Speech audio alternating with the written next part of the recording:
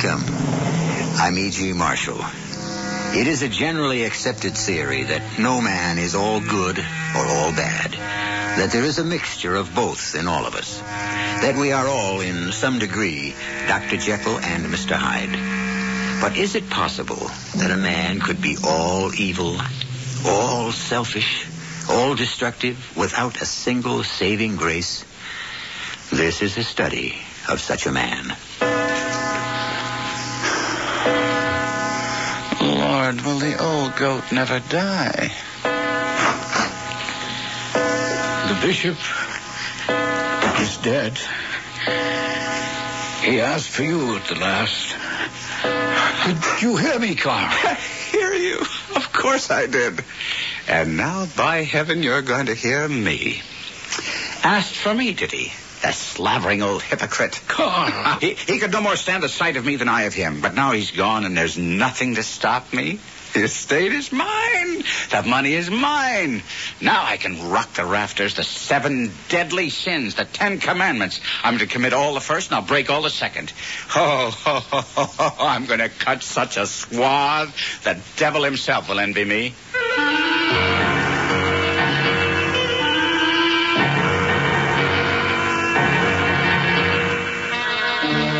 Our mystery drama, Markheim, Man or Monster, was suggested by the Robert Louis Stevenson classic and was written especially for the Mystery Theater by Ian Martin and stars Kevin McCarthy.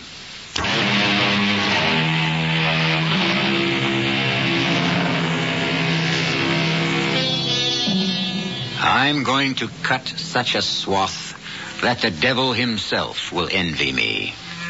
These explosive words from the tall young man who had waited so long for his great-uncle to die shook the man who had brought the news, Dr. John Devlin.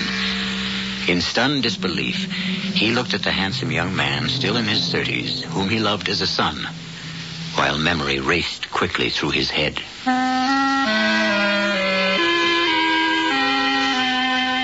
I had known Karl Markheim all his life. I should. I brought him into the world. Perhaps what I should be saying is I thought I had known him. Oh, I realized that beneath the dark, Byronic beauty of his physical presence and his magnetic charm, he was lazy and shiftless and frequently arrogant. But since his parents' death, I had stood in loco parentis to him and accepted his faults as any parent eventually must do with a grown man. And yet, till this moment, I had failed to realize the ugly evilness that lurked deep within him. Carl, control yourself. The house is full of mourners who loved and respected the great man we have just lost. Come with me quickly into the library till you can get hold of yourself. I can control myself, Uncle John. If I could keep myself in hand, swallow my bile all those years I had to scratch for handouts, how easy do you think it's going to be for me now that I'm king of the hill? Carl, boy, save some pity and sorrow for the poor old man. He was your great-uncle. He was a family nemesis. He sat on the estate and the money, pontificating on the virtues of frugality and self-denial, refusing my father his share, hounding him into mediocrity, turning him into a fawning dog, killing him in the end. And my mother with him. May he rot in hell. The bishop. Well, then, in heaven, wherever he chooses, or wherever he was led, all I care for is that at last he is dead and I am alive and free. Oh, come, Uncle, let's start the festivities. I follow my foster son from the room, my old legs unable to keep up with the vigorous stride of his younger ones. I watch him pass among the guests, a perfect picture of subdued grief and compassion. His tall figure above everyone as he moves through the crowd of mourners towards the Childers family, oldest and dearest friends of Carl's father and mother. And I cannot believe it, watching him now. The thoughts that he has put into words in front of me. Carl, my dear boy, my deepest condolences. Thank you, Mr. Childers. I'm sorry, too, Carl. I wish there was something I could do to help. Thank you, Grace. But it had to come eventually, didn't it? As it must to all men. And women, too, I suppose. Oh, never to you, Mrs. Childers. You look like Grace's sister. Oh, now, there's the wildest of compliments from a young man to a woman teetering on the edge of her prime. Now, that's true enough, madam. That you are in your prime, but far from the edge. You are very gallant. And you are very out of key for such a solemn occasion, Gertrude. Oh, I'm sorry, Winston. I certainly didn't mean to say or do anything inappropriate. When will the actual internment be, Carl? Oh, I'm afraid I'll have to ask Uncle John. He can tell you exactly what's planned. Oh, hello there, Dr. Devlin. Mr. Childers, Mrs. Childers, Grace. How do you do? Always a pleasure to see you, Dr. Devlin, even under these most unhappy circumstances. I've got to get a breath of air, Grace. You want to join me on the balcony? Oh, yes. Will you excuse us for a moment? Uncle John, I leave everything in your charge. I've got to get away, and Grace has been kind enough to offer to accompany me. Now, just a moment. I think we should let the young people have a moment alone to gather themselves together, as the rest of us must plan to do. Well, of course, darling, if you think so. You'll excuse us then? By all means. Oh, look, Carl. There's a full moon. Lover's moon. Strange thing to have to equate with death. I can't imagine death. I can't even think how it might be. No, how could you at 18? 19. Almost 20. You growing up so soon, little Grace. I have been grown up for some time. And let's not go through any of that old routine about how you used to dangle me on your knee. Didn't I? Well, if you did, I was either much too old or you much too young. How old are you, anyway? Older than the pyramids. What? Before my great-uncle died. Now, I've dropped a decade like a snake sloughs his skin. I'm back to my 20s, not my 30s. Oh, I wish you really believed that. Carl, I've been in love with you all my life. I wish you could see me as a woman. Grace, my dear. Carl, excuse me, but the undertakers are here. I think you ought to be with us to make the arrangements. Just call me Angel, Grace. The angel of death. As presumptive heir, I must spread my wings and fly to sit and hatch the golden eggs with all due pomp and ceremony. Oh, I'd love to call you Angel, but for very different reasons. And now you can afford a wife. You know, you are a very forward little minx and an attractive one. Carl, how are you coming? Oh, I wouldn't miss it for the world, Uncle John. I can't wait to be in at that death. I'm very displeased with you, Gertrude. Are you, Winston, dear? What about this time? Grace, sending her off with that break Markheim. You disapprove of young Markheim as a husband for Grace? Well, he's not young. Well, he's in his 30s, young enough, and now gloriously rich. Well, I'm sorry to disappoint you, my dear, but as family lawyer, I happen to have drawn the bishop's will. The entire estate goes to the church, except for a small pittance to his grandnephew. Oh, no. Oh, look at Grace, the way she looks at him. You can see she adores him.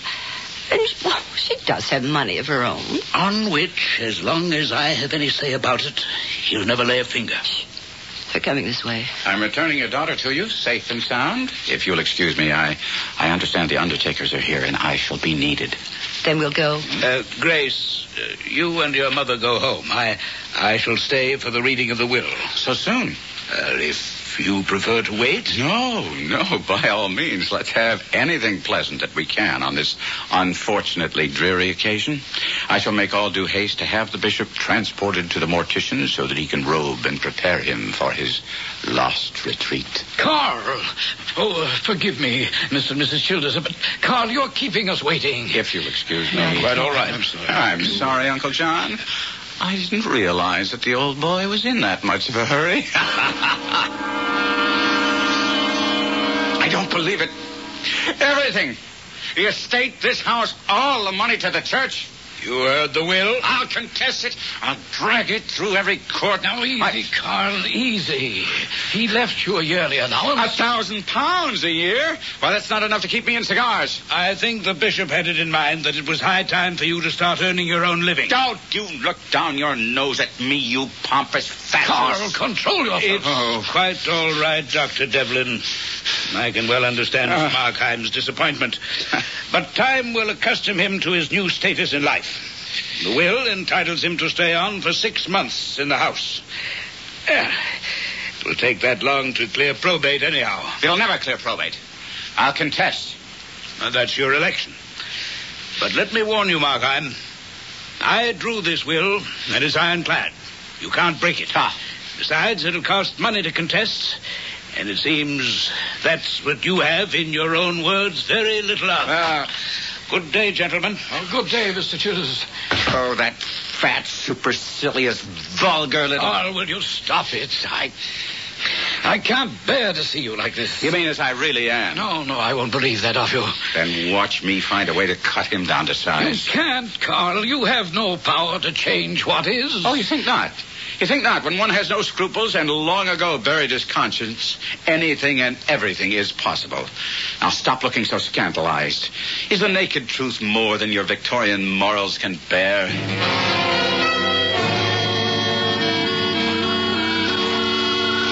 Oh, I'm so glad you came to dinner, Carl. Well, how could I refuse? Except that your father wasn't quite so happy. Oh, Dad'll come around. Mother and I will see to that. I can't think why he's taken this sudden turn against you. I'll tell you why. It's because of the will. My beloved great-uncle has left me practically penniless. Oh, no. Oh, my poor darling. Oh, but you, with your wonderful brain and all your connections, you can find a way to be as rich as you want to be. Well, that takes time, and I don't get any younger. Oh, you'll never look old. I adore you, my darling. I have all my life watching, waiting for you to grow up. You have to be old enough to ask you to be... Well, it's all impossible now. What's impossible? For us to be married? Just because you haven't much money? Well, I have more than enough for both of us. Mine that my uncle left me. Oh, darling, if that's all that stands between us, kiss me, and we'll be married as soon as it's decent. No, sir. Never will I give my consent. You'll never get either my daughter or her money. When she's 21, I know your staying power. You'll never wait that long. You and my daughter will never be married. I wouldn't be so sure of that, Mr. Childers. I promise you that I'll give you cause to regret your attitude before all is done between us. Oh, my darling, I love you so. If this is the only way, then I'm not ashamed. I'll be proud. It's the only way, and I promise you, you won't be sorry. Oh, how can I ever be sorry for loving you? You poisonous scoundrel. Is this true, Grace? Yes, Father.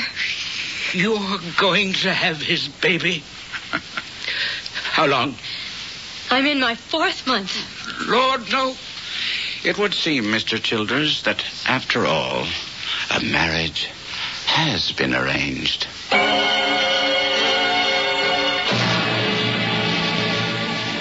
Without scruples or conscience, anything is possible. It would seem that Karl Markheim's statement is right. Let's see his score so far.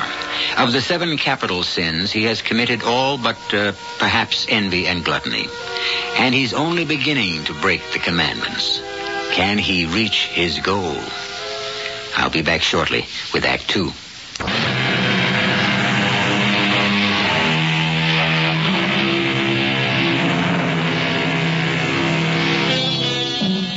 A marriage was arranged, and young Grace Childers became Karl Markheim's willing bride. If some people thought it was a little close after the bishop's death, most people felt that Carl had waited long enough to take the step. The church was gracious also. For a promised yearly contribution, they granted the use of the Markheim house and grounds. To people at large, only one thing was any different in this marriage, and that was that the newlyweds did not take their honeymoon immediately following the wedding. How is Grace, Uncle John? In perfect health. She'll make a wonderful mother. I have something to say about your wife's pregnancy. What's that? It's starting to show. Fortunately, however, there is a remedy. What are you suggesting? That you take your wife on an extended honeymoon in Europe. I'd say a year's visit at least. By the time you return, there'll be no embarrassment for anyone. Well, it's impossible. I don't have any money. Your wife would be glad to lend it to you. Well, except that starched shirt that she calls Papa has managed to sew it up legally, and the estate won't give me an advance. Very well, I'll arrange it somehow. I'll talk to Mr. Childers. Do you love that girl you married? You're the only one I'll give the truth. You see my reflection in the mantelpiece mirror.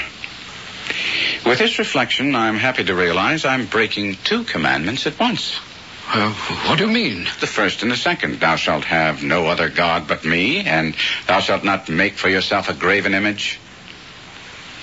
There is my graven image in the mirror, Uncle John. Myself. What I love first before any... What is it? Who is he? I can't see him clearly. How do you... Who did you bring with you? I bring... What are you talking about? Behind you. Over your shoulder. I saw it in the mirror, a face. There's no one behind me. We're all alone. But when I turn to the mirror, I can't... I can't see what, Carl? Nothing. There's nothing there. No. I guess perhaps I've been too busy indulging the 6th of the 7 deadly sins, gluttony, in my case, the bottle. Leaving only envy. You know something, Carl? I think you need this trip as much as that dear little wife of yours does. I think it might be the best hope for both of you. I'll talk to Childers and show him that without it, there'll be the devil to pay for all of you.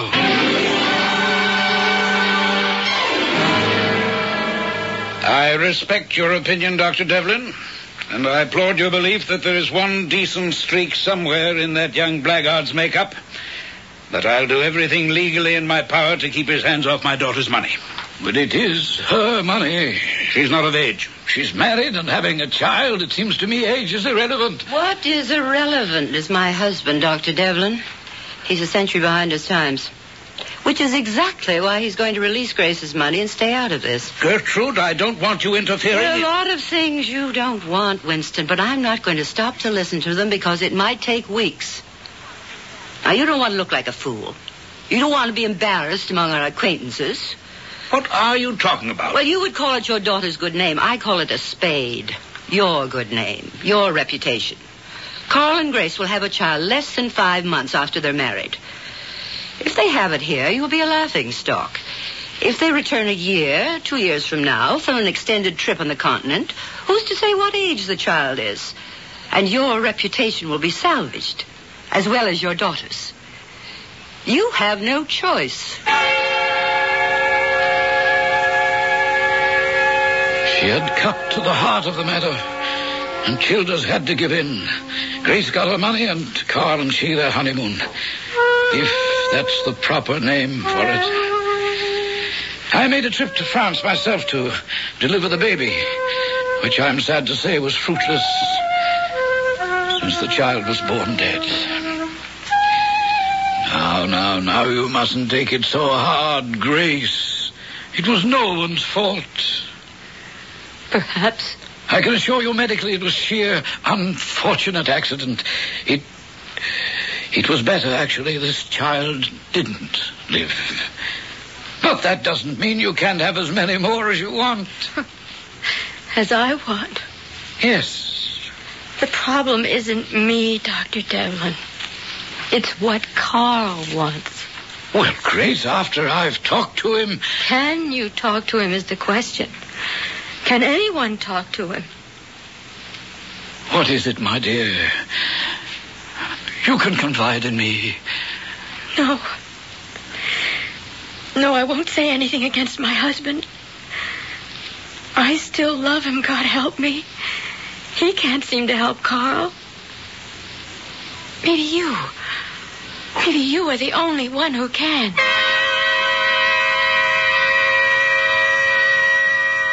It was a sordid, sickening tale I learned from acquaintances and friends that Grace had made before I faced Carl himself.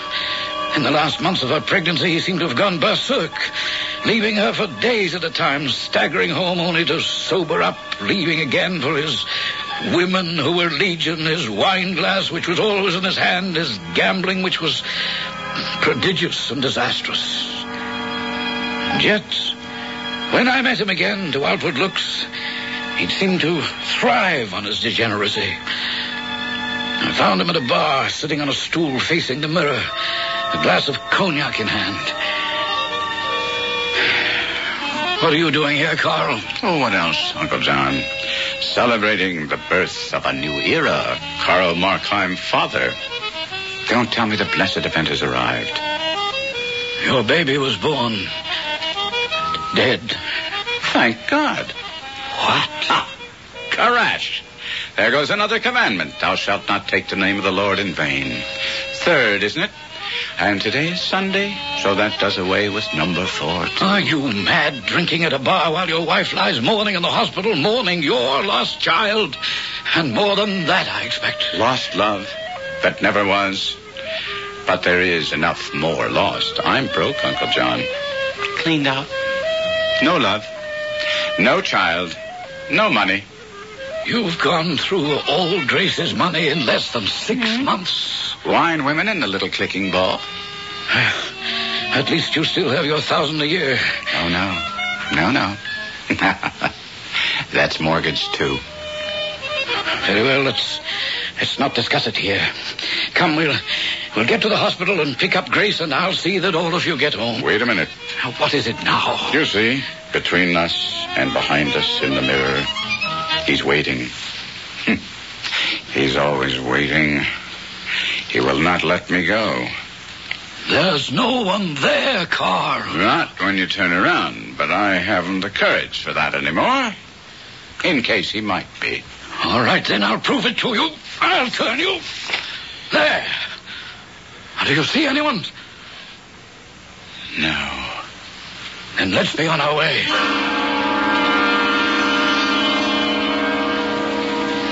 I was desperately worried about Carl, of course. But in the few days before we left France, he seemed to dry out satisfactorily. Grace and he had a tearful reunion, and with our return to London, he appeared to take hold of himself. Grace and he seemed to have found some working arrangement, and I hesitated to interfere further.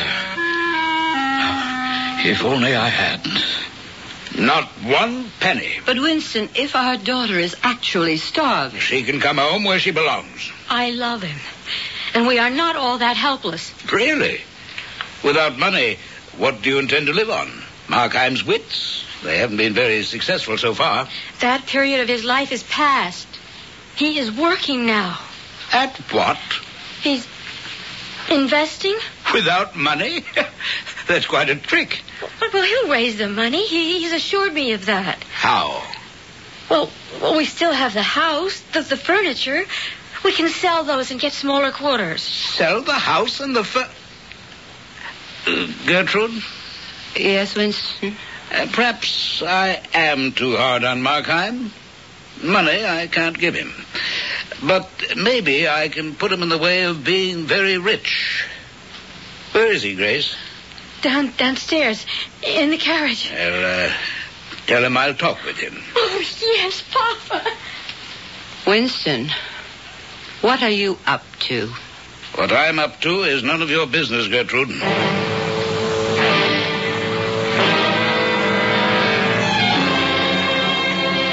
I won't pretend to have any love for you, Markheim, and I've no money to lend you. But for my daughter's sake, I will allow you this one last chance. The name of the stock? Southern Rhodesian Rand. You see how much of it I'm holding. I bought every share I could afford. And you're sure it's a bonanza? Markheim, I'm their lawyer. They've discovered the greatest mother lode of gold since the Comstock in America. Ooh. It'll make millionaires of us. Is there stock available? Yes, still. I can arrange that for you through my broker. Strictly cash. After Monday, when the news will break, there won't be a share left. You've 3 days left, remember. Good Friday, the exchange will be closed. I'll have the money before then, by hook or by crook.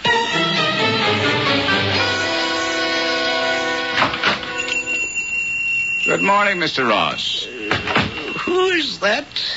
Oh, it's you, Markheim. Well, what is it this time? The usual, my frugal and parsimonious friend. I am in need of cash. Only for a matter of days, however. Days? And what is the security? The entire contents of my mansion. A treasure house. What is a few days? You shall have it back the Monday after Easter Sunday. Well, it can do no harm to look. I shall be at your house by 2 this afternoon. Then we have an agreement. Softly. First, let's let the cat out of the bag. I do not intend to buy a pig in a poke. Carl? Yes, Grace? Did you get them? Yes. Oh, 5,000 shares at £2 apiece. By Monday or Tuesday, it'll be past 100 pounds and climbing. We're rich, Grace. Rich for the rest of our lives. Oh, darling, I'm so glad. Particularly since it's all thanks to Papa. No thanks from me. It was for you he did it. If this stock should fail me. Oh, but it won't, not if Papa Yes, said that. thank heaven I have that security. He's holding as much of it as I am. Then try to forgive and forget. Carl, come to the country with us for an old-fashioned Easter. And let's be a real family at last. No, damn it, I couldn't stomach the whole weekend. I'll make a bargain. You go up tomorrow with them, and I'll join you on Sunday. I'm quite sure one day will be all your father and I can stand of each other.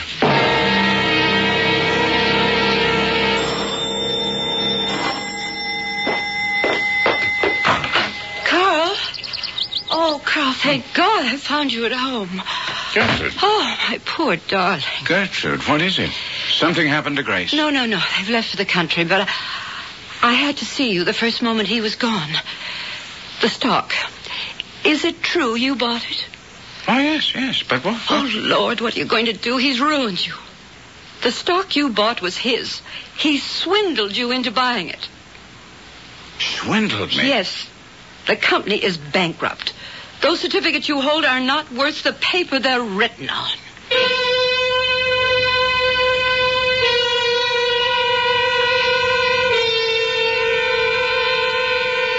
For a moment, Markheim stares at Gertrude in utter incredulity. Then, as he turns in a fury to slam his fist against the wall, there, in the hall mirror, he sees his reflection and Gertrude's. And behind them, smiling with an almost satanic glee, the face of the man who taunts and haunts him. I'll return shortly with Act 3.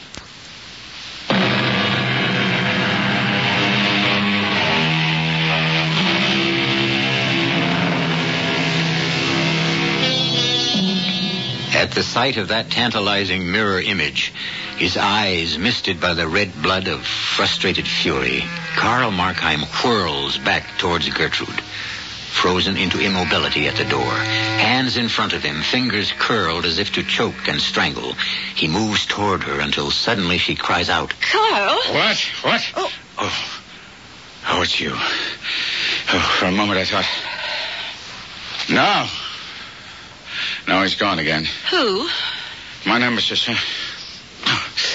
Doesn't matter. Come, let's go inside. I need a drink. For a moment, I thought you were going to strangle me.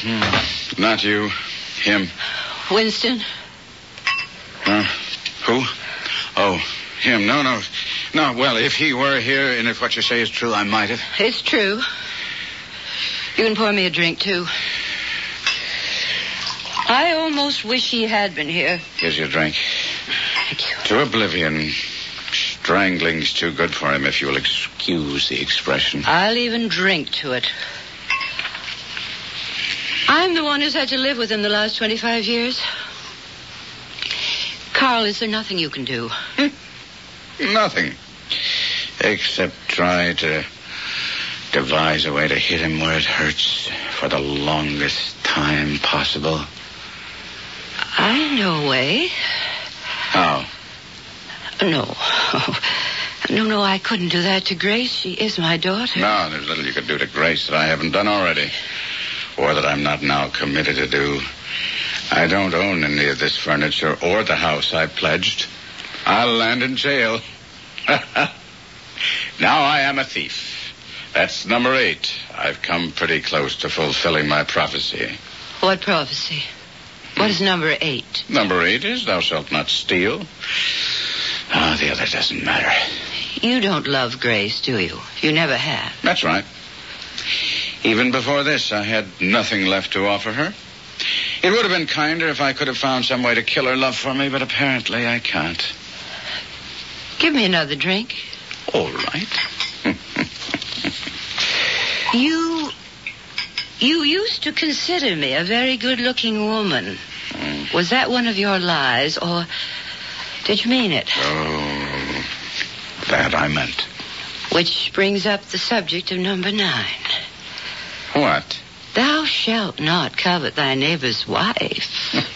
Or have you broken that one? No. Nor, as it happens, have I broken number 7. Adultery. It's the first thought that ever crossed my mind when I first met you. It was in mine, too. Grace and Winston are already in the country. I'm not driving up till tomorrow with Dr. Devlin. The one single thing that would most devastate Winston is to be cuckolded. Grace need never know. But depend on it, I would let him know. By heaven, Gertrude. It's almost worth it all for this moment.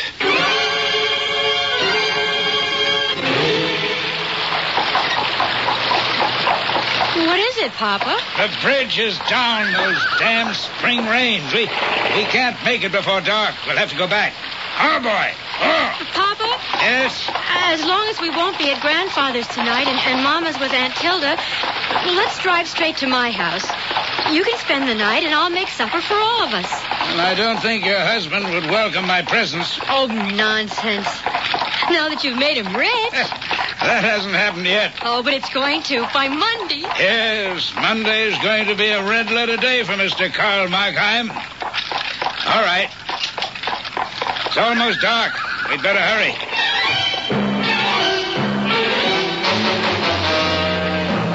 I can't understand where Carl could be. Oh, thank you for carrying up my bag, Papa. I'll just put it on my bed. Good Lord. Carl. Mama. Oh, no. Well, Gertrude, it seems we won't have to tell your husband after all.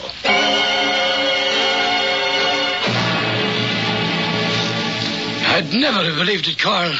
I could believe every rotten thing about you but this.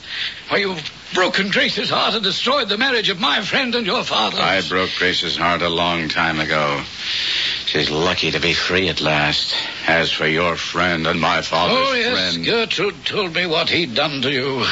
And I was ready to bail you out until this last unconscionable act. I now want you to know that I'm through with you forever. You have lost the last friend you have. Except one. Who?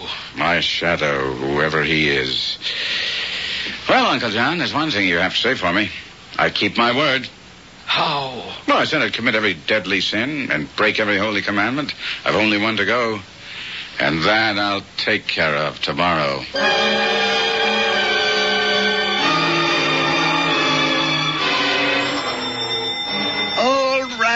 All right. I'm coming.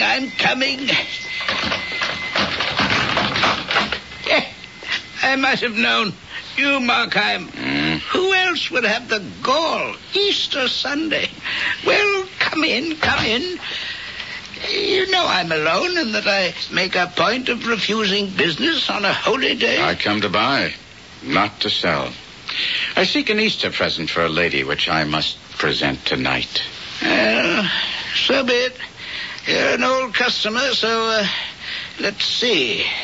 Now, here's a pretty thing, this hand glass. 15th century. See how clear it mirrors. Too clear. I see him all too plain. Look here, do you see him? Well, I see my own reflection. Let me look again. No. There he still is. By God, I'll be rid of him at last. Now, there's an unkind, unseemly thing to do, to destroy so wantonly. And here is an even unkinder. You stabbed me. Why? Because I came here to complete an old vow and start a new life. Where do you keep your money? Money? No. Help me. I'm dying. Die, then. I picked up the guttering candle. I wanted to flee to the safety of my bed, but I've done the deed and must reap the profit. I moved about, pocketing whatever I could find of value, all the time my mind racing, telling me I should have chosen a quiet hour, arranged an alibi, not have used a knife that belonged to me. That made me move towards the corpse to pull it free. And then I saw the keys. There was money, much money, enough money to save me, hidden somewhere in this house. I must find it. Perhaps an hour later, I was upstairs, ransacking the place desperately, when the voice spoke. You are looking for the money, I believe. I whirled. It was him. My mirror haunt, at last, face to face in life. He seemed commonplace enough, and his voice was kind and gentle. I tried to answer, but none would come. I was frozen. You know, you have long been a favorite of mine. I have long observed you, as you were aware, and often sought to help you. What are you? The devil? What I may be cannot affect the service I propose to render you. No, never. Not by you. You do not know me yet. Oh, I know you. I know you to the soul. Know me? How can you know me? My life is a travesty and a slander on myself. I've lived to belie my own nature as all men do. Very feelingly expressed. But time flies. Shall I help you? I, who know all. Shall I tell you where to find the money? For what price? No, I offer you the service as an Easter gift. No. No, thank you. I take nothing directly at your hands. It may seem incredulous from all I've done, but I still cannot commit myself to hell. Why must you doubt that I have any heart? I was once an angel, too, you must remember. The devil.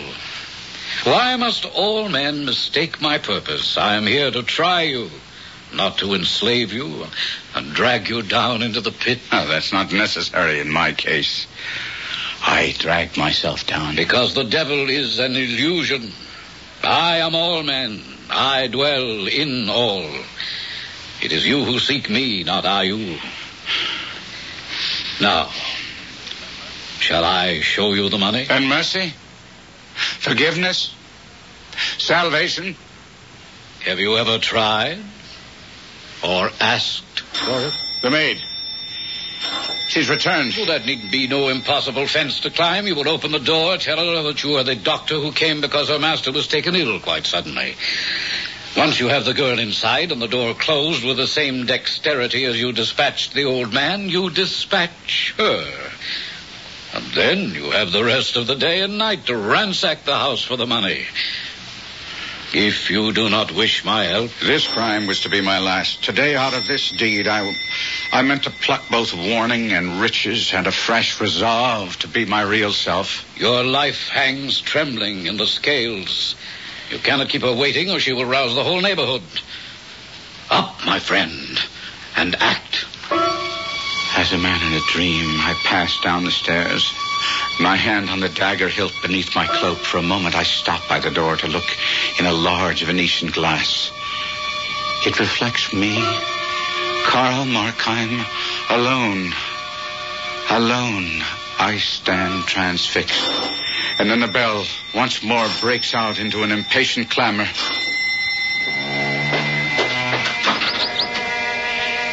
You had better go for the police, miss.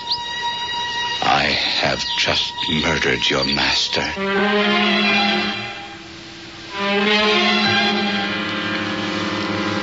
The devil is an illusion. He lives in all of us, and no one can conquer him but ourselves. This is the lesson Karl Markheim took a long and bitter road to learn. But then, salvation is never bought easily. I'll be back shortly. State Farm is there with a discount for drivers 50 and older.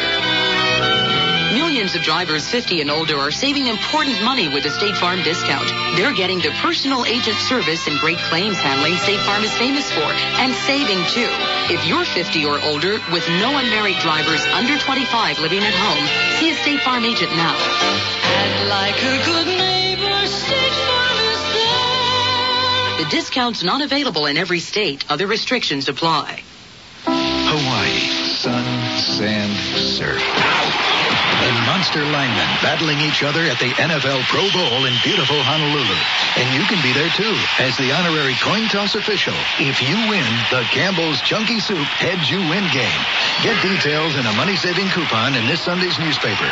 And let Chunky Soup be your ticket to paradise. Campbell's Chunky Soup, the satisfying stuff that keeps you going. Must be 18 or older, no purchase necessary. Offer ends July 31st, 1990. If you have not yet prepared your will, please listen carefully. Without a will, the laws of the state and not you will determine who receives your property and in what amounts. Who manages the affairs of your estate? Your choice as guardian of your minor children may never be known. Your loved ones could face unnecessary legal costs and needless court delays. Now, for only $12.95, you can make your own will quickly and safely with the American Will Kit. You'll receive simple fill-in-the-blank will forms with easy-to-follow directions. The forms were prepared by lawyers to be valid in all 50 states. Order now, and you'll also receive free of charge our easy-reading personal protection guide, giving you important tips and special information that can save you money. Now is the time to take advantage of this special mail order opportunity. To order, call toll-free 1-800-542-1212. Only $12.95 plus shipping. That's 1-800-542-1212. Money back if not satisfied. Call now, 1-800-542-1212.